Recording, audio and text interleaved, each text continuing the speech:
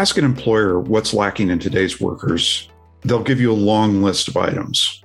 According to surveys, about 80% of those concerns feature skills like communication, teamwork, integrity, and creativity, rather than any kind of technical skill related to a business process or system. This domain of non-technical skills goes by a number of names: non-cognitive, soft skills, professional skills, work readiness skills, and social emotional skills, to name just a few. Non-cognitive abilities are the master skills of finding, keeping, and advancing in careers. This episode of Hardly Working is a rebroadcast of an event that explored a new volume of research AEI's Vocation, Career, and Work team published earlier this year. The volume is entitled Minding Our Workforce: The Importance of Non-Cognitive Skills in Employment, which is available free of charge via the AEI website. Due to length, we've split this event into two podcasts. This is part one, and it features comments from Albert Cheng, a University of Arkansas professor of education who discusses the moral architecture of non-cognitive skills, and Diane Schanzenbach, director of the Institute for Policy Research at Northwestern University, who discusses how to build non-cognitive skills for the future of the American economy. I hope you enjoy the discussion, and please come back for part two. Well, good afternoon, everyone, and welcome to this afternoon's discussion about minding our workforce and the importance of non-cognitive skills in employment and career. I'm really happy to have you all here. We have been working on the volume that we're going to be discussing today for about a year and a half now. And I think it's a critical area for investigation for the future of our workforce. And I'll be providing just a little bit of an overview here at the beginning of the presentation. And then I'll introduce our panelists and some of their background, and then we'll move on from there. So why don't we just go ahead and get started with the first slide. So the background on this project is that the volume itself is a follow-up on a 2017 paper that I wrote for AEI right after I joined, called STEM Without Fruit: How Non-Cognitive Skills Improve Workforce Outcomes. And the thesis of that paper is really that our educational and training regimes actually have it backwards. We tend to focus on technical training first, and we don't pay as much attention to other forms of non-technical skills that are needed in the workforce, and that what we're gathering out of the data is that while our workforce does need technological fluency, these are extremely important, and I don't mean to cast any aspersions on technical skills training or the importance of technical skills. But what it really needs and is currently lacking are strong kind of people-facing skills that we're calling, for the purposes of this discussion today, non-cognitive skills.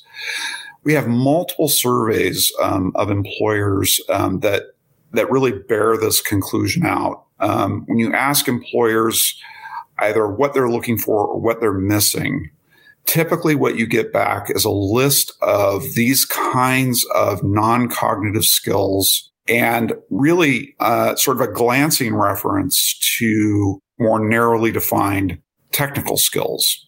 So why should we be concerned about this? In an age of automation, adaptability really rules in the workforce. Non-cognitive skills are kind of a way of thinking about them as a set of master skills that are required for learning and adaptation. And because the economy is changing so rapidly, that capacity for adaptation and for learning, the premium on that goes up.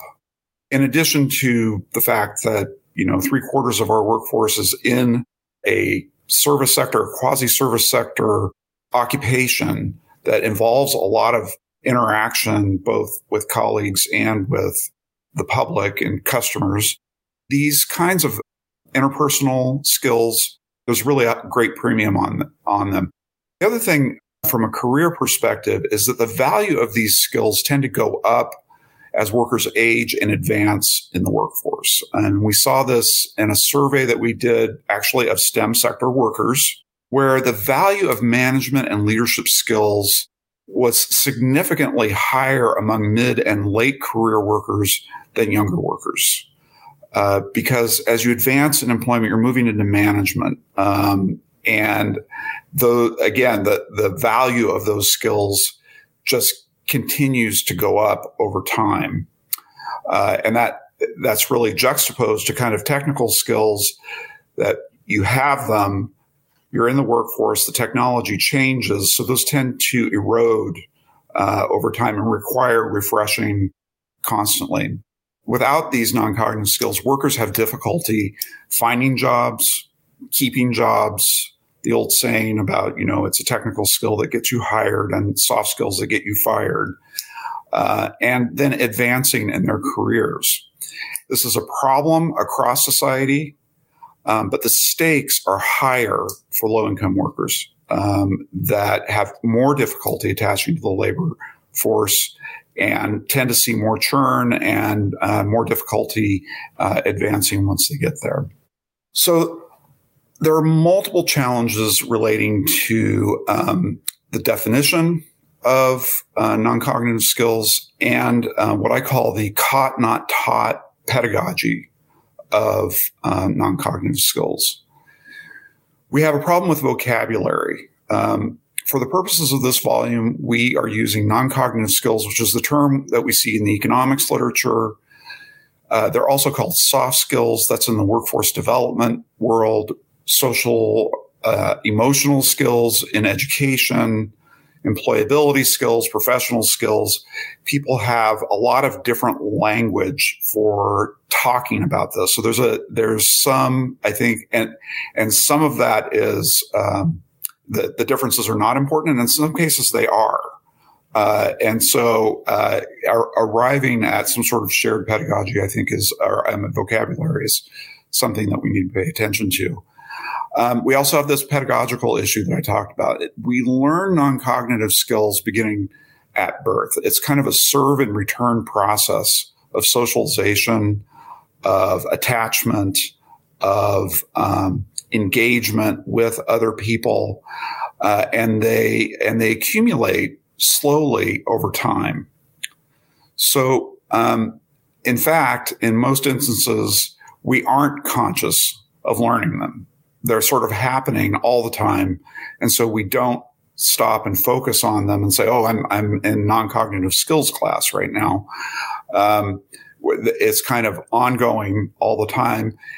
And they don't easily reduce, I think, to curriculum, and they don't necessarily fit well within our formal teaching strategies.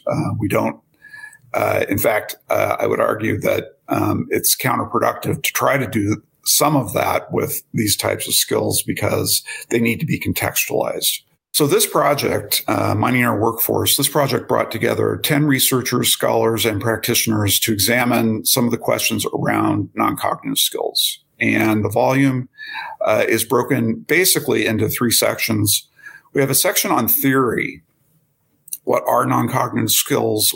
Where do they come from? How are they rooted in some of what we know about neuroscience?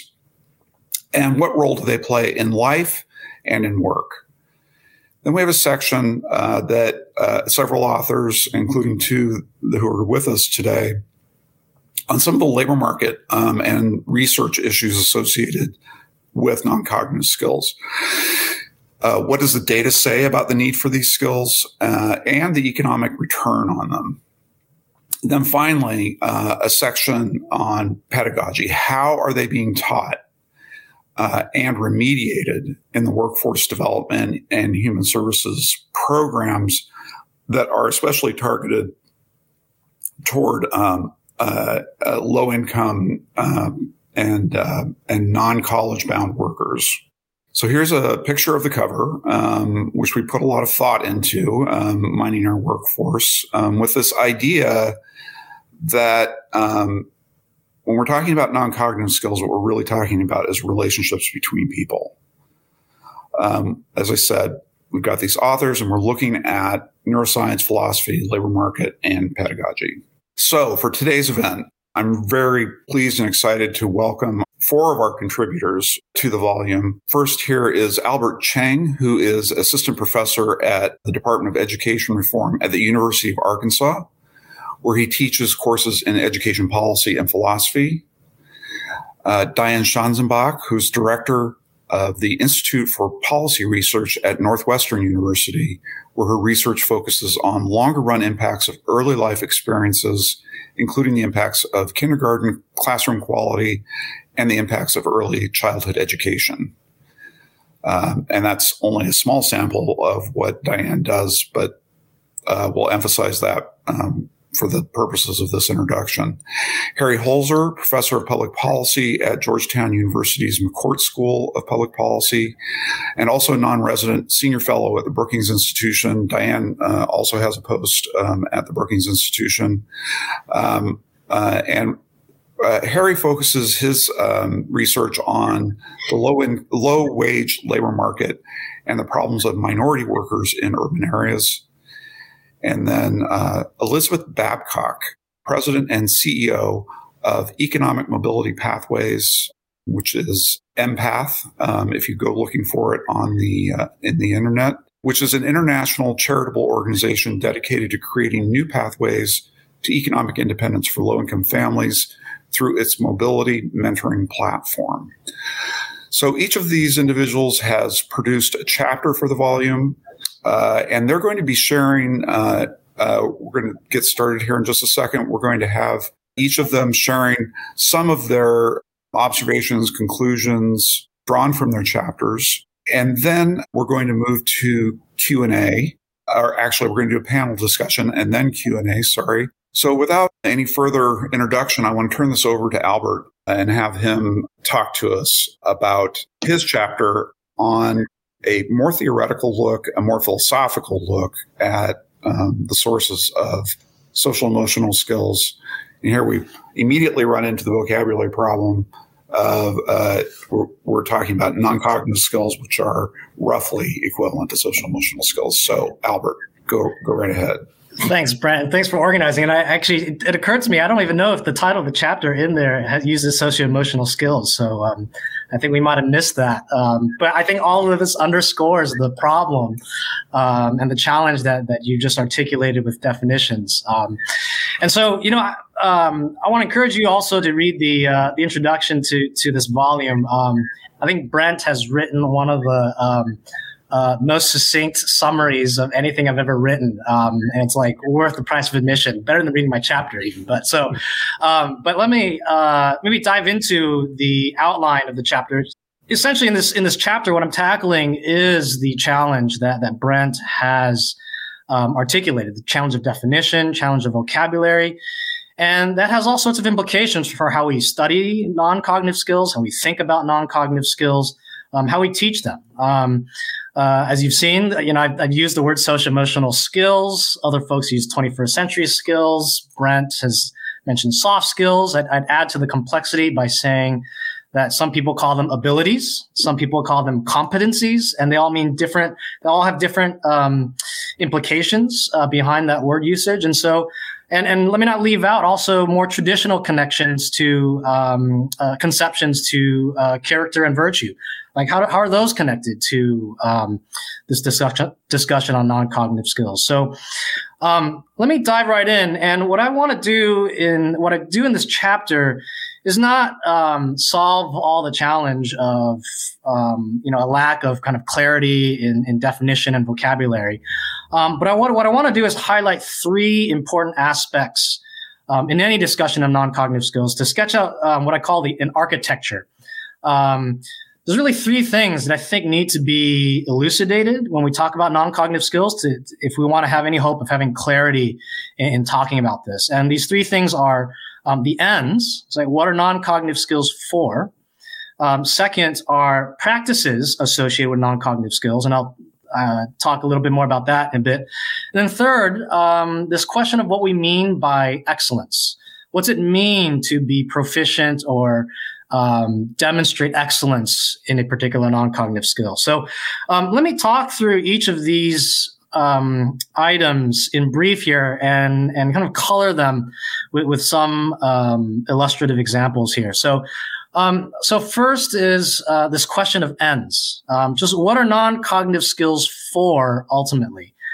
I think this volume kind of takes the assumption, it is a book on the workforce, that non-cognitive skills, they serve the purpose of labor market preparation. They serve the purpose of ensuring that individuals can have success in the labor market. You might even add in that, we need a good base of non-cognitive skills in our pool of human capital so that we have this kind of collective, we can maximize our kind of collective economic efficiency. But what I want to highlight is that those aren't the only examples. Those aren't the only possibilities. There's a whole branch of psychology, positive psychology to be more precise, that looks at non-cognitive skills not simply for success in the labor market, but for just subjective well-being in general, psychic happiness. Or if we even just think back a few centuries before ours, or many centuries before ours, thinkers then, pre-modern thinkers, didn't think of non-cognitive skills instrumentally at all. That they weren't skills used for something.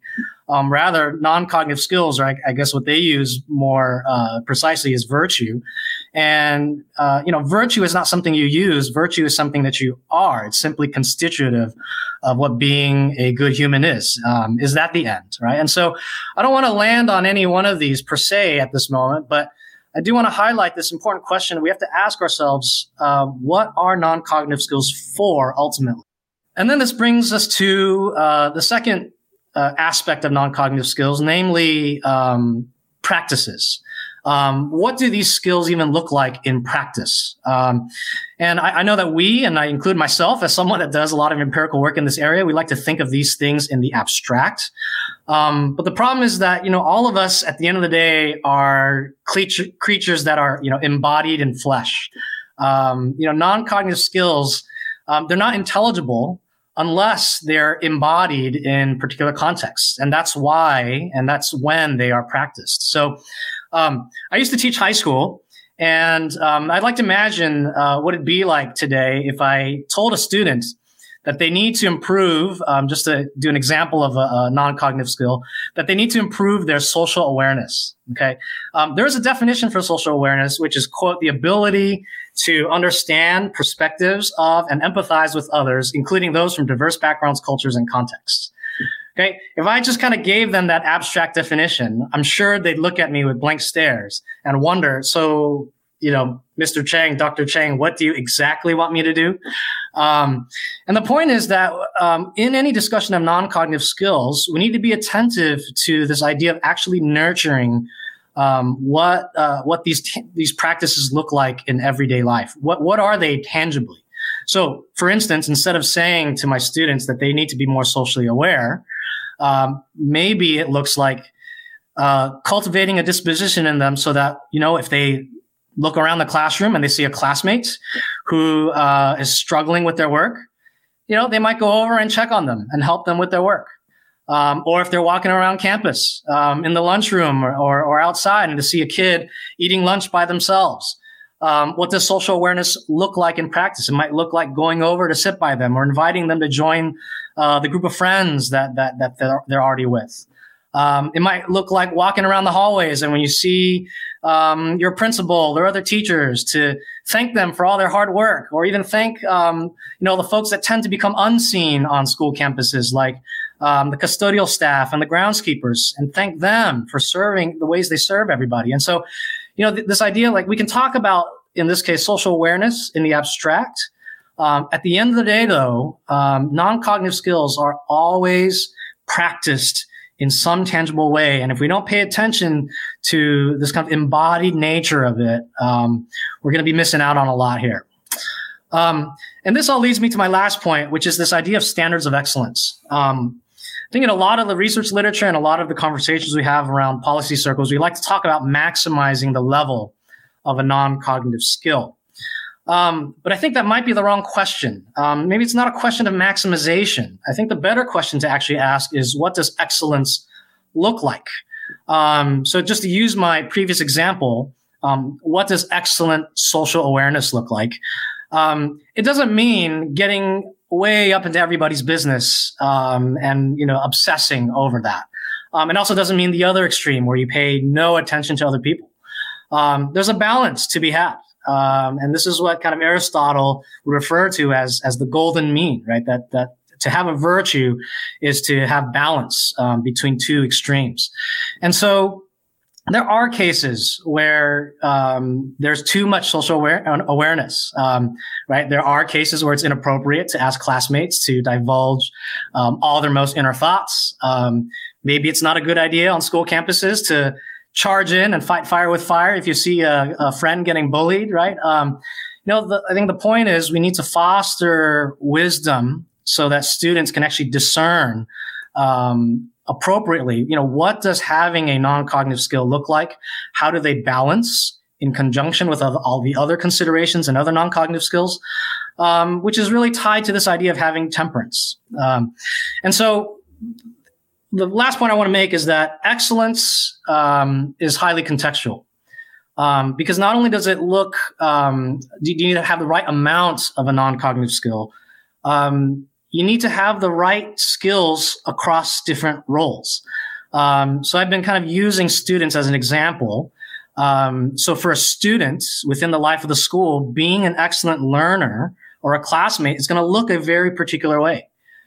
But when that student graduates and gets a job and, becomes employed, being an excellent employee is going to look very different from the life of the school.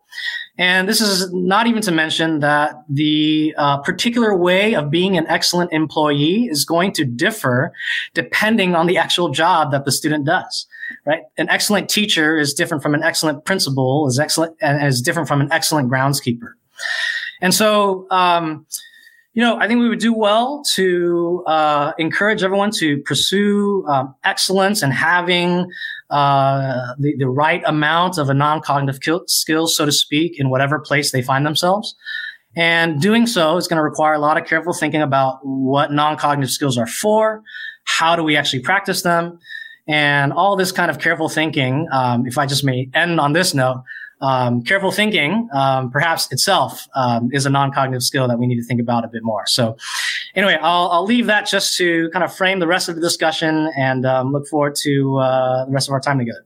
I wanted to weave in just a couple of comments about the other chapters in this section around kind of broader, definitional, more abstract and philosophical issues, because we had two other authors, Ian McGilchrist, a psychiatrist and English tutor from Oxford University, who wrote a chapter on the way that our training and education around technical skills actually is kind of at war with the development of non-cognitive capacities, which I commend to those who are interested in reading the volume.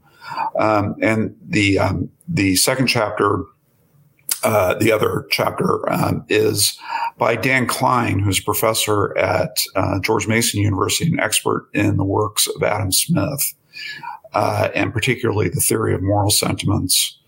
And he talks, about how looking at this from a philosophical perspective and from a relational perspective, how human beings actually develop these capacities. So both of those are excellent essays, well worth your time. Now we're going to move on to Diane Schanzenbach, as I said, from Northwestern University. She is kind of the godmother of this field. She did a lot of work on it over at the Brookings Institution as part of the Hamilton Project. And I wanted her to come and talk with us a little bit about what some of the data tells us about the importance of these skills. Thank you. Thanks, Brent, for inviting me today. I also commend the whole volume to everyone.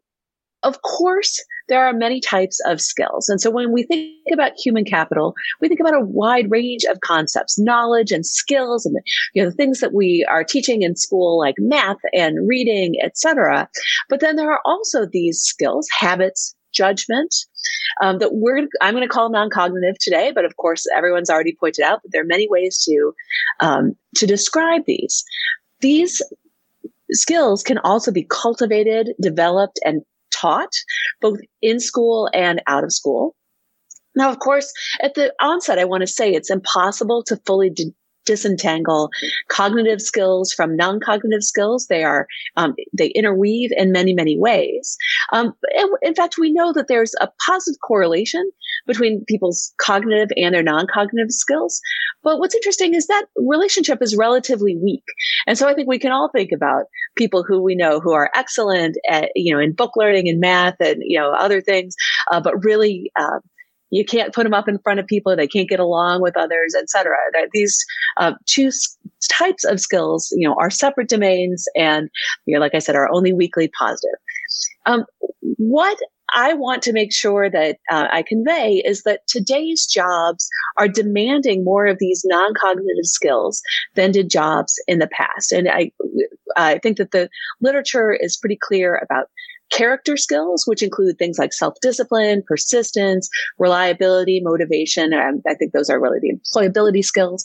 And then also social and leadership skills, working well with others, persuading, negotiating, et cetera.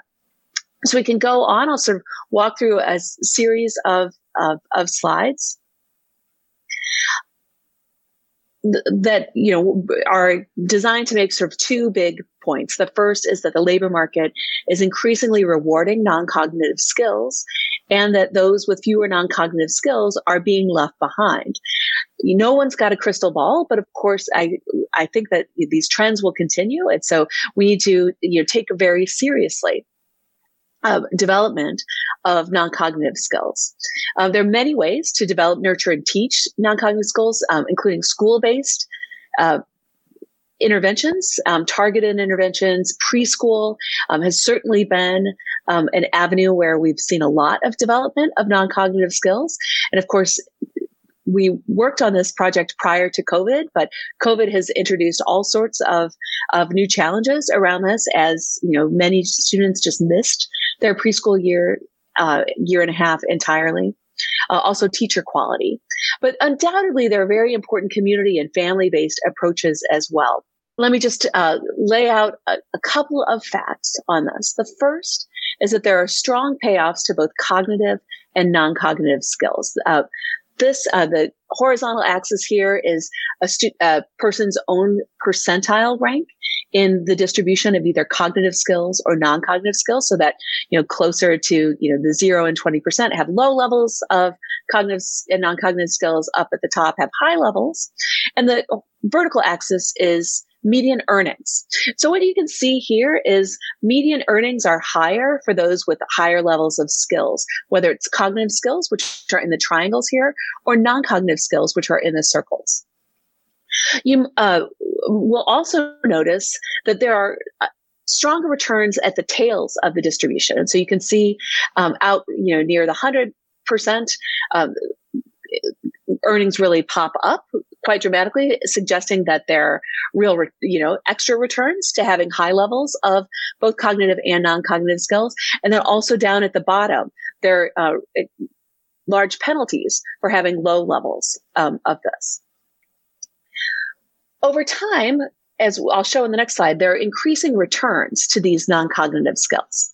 First, I want to lay out that the United States economy is demanding more non-cognitive skills. So this graph here shows the increase relative to 1980 in need for service skills, social skills, analytic reasoning, which you can think of as math, and routine skills.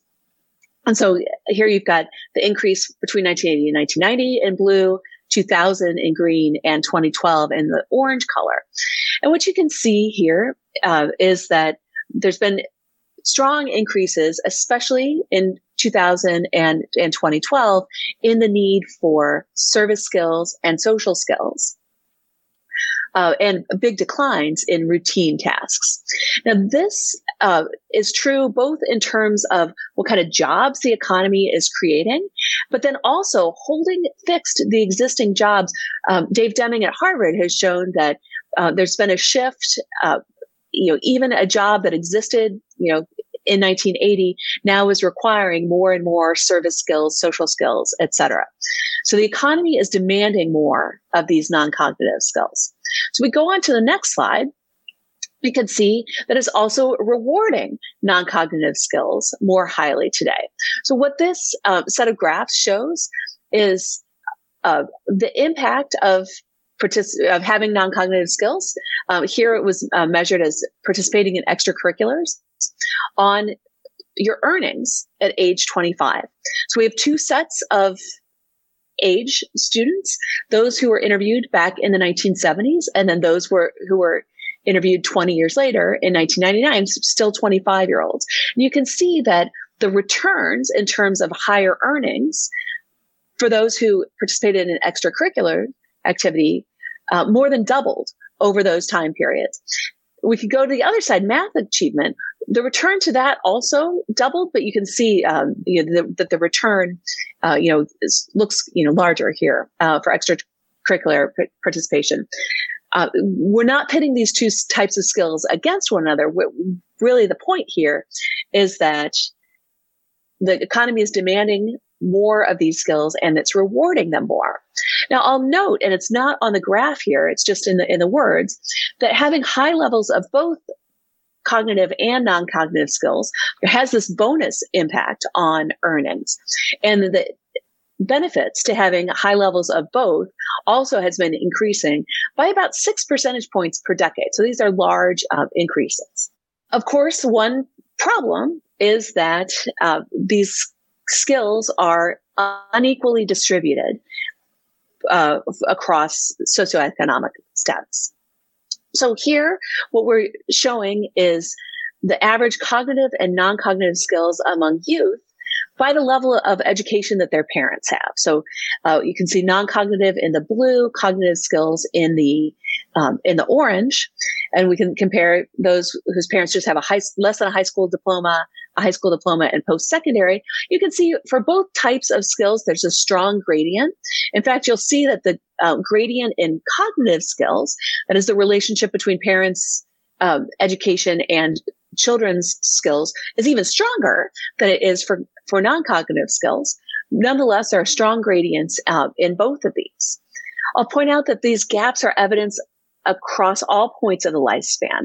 It's evident quite early in preschool years, in elementary schools, and then on through the labor market. These gaps that we see also relate to intermediate outcomes like education. So those with lower levels of non-cognitive skills are less likely to complete high school and college, even conditional on their cognitive abilities.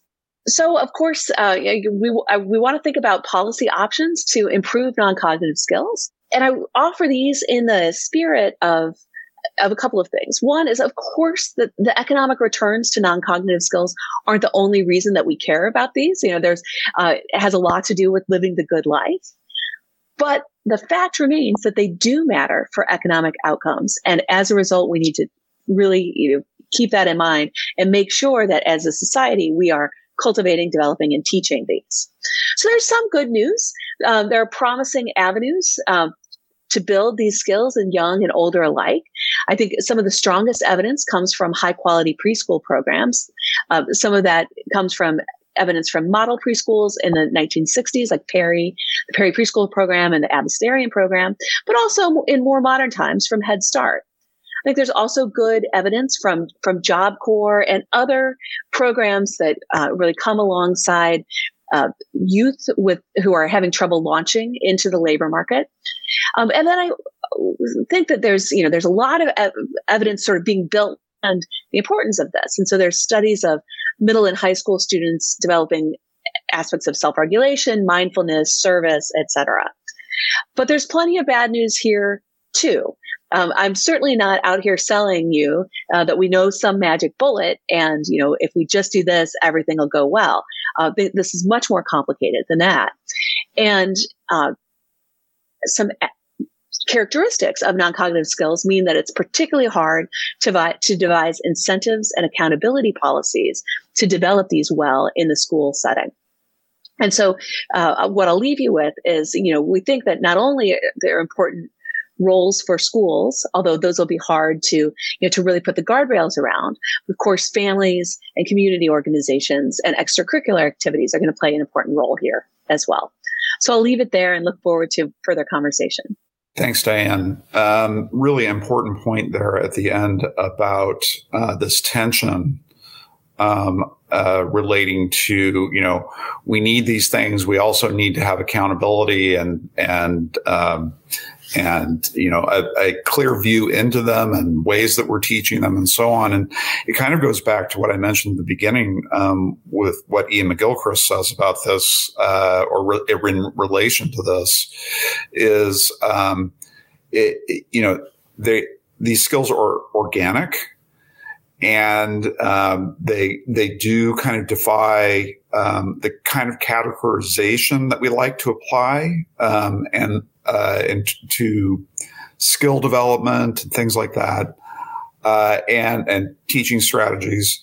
And the harder we look at them, the less we can see them. There's something about, this like we need to be able to also stand back so that we can appreciate the bigger picture around how these skills develop. So you've got some interesting work in the paper and in this chapter, as well as another work about the role of community institutions and non-governmental and all of the various kind of civil society bodies that contribute to this development as well. Because as I said at the beginning, it's happening all the time. Right? This isn't something that we say, okay, I'm done with math and now I'm going to do non-cog. It's not like that. Non-cog is built into everything that we do. So thank you. It was a great presentation. Thank you for joining us on this episode of Hardly Working. I'm your host, Brent Orrell, and I hope you tune in next time to learn more about the state of workforce development in America. Be sure to like and subscribe to our podcast. Let us know at vocation@aei.org if there are any topics you'd like us to cover. As always, we hope you find the job that fits so well it feels like you're hardly working.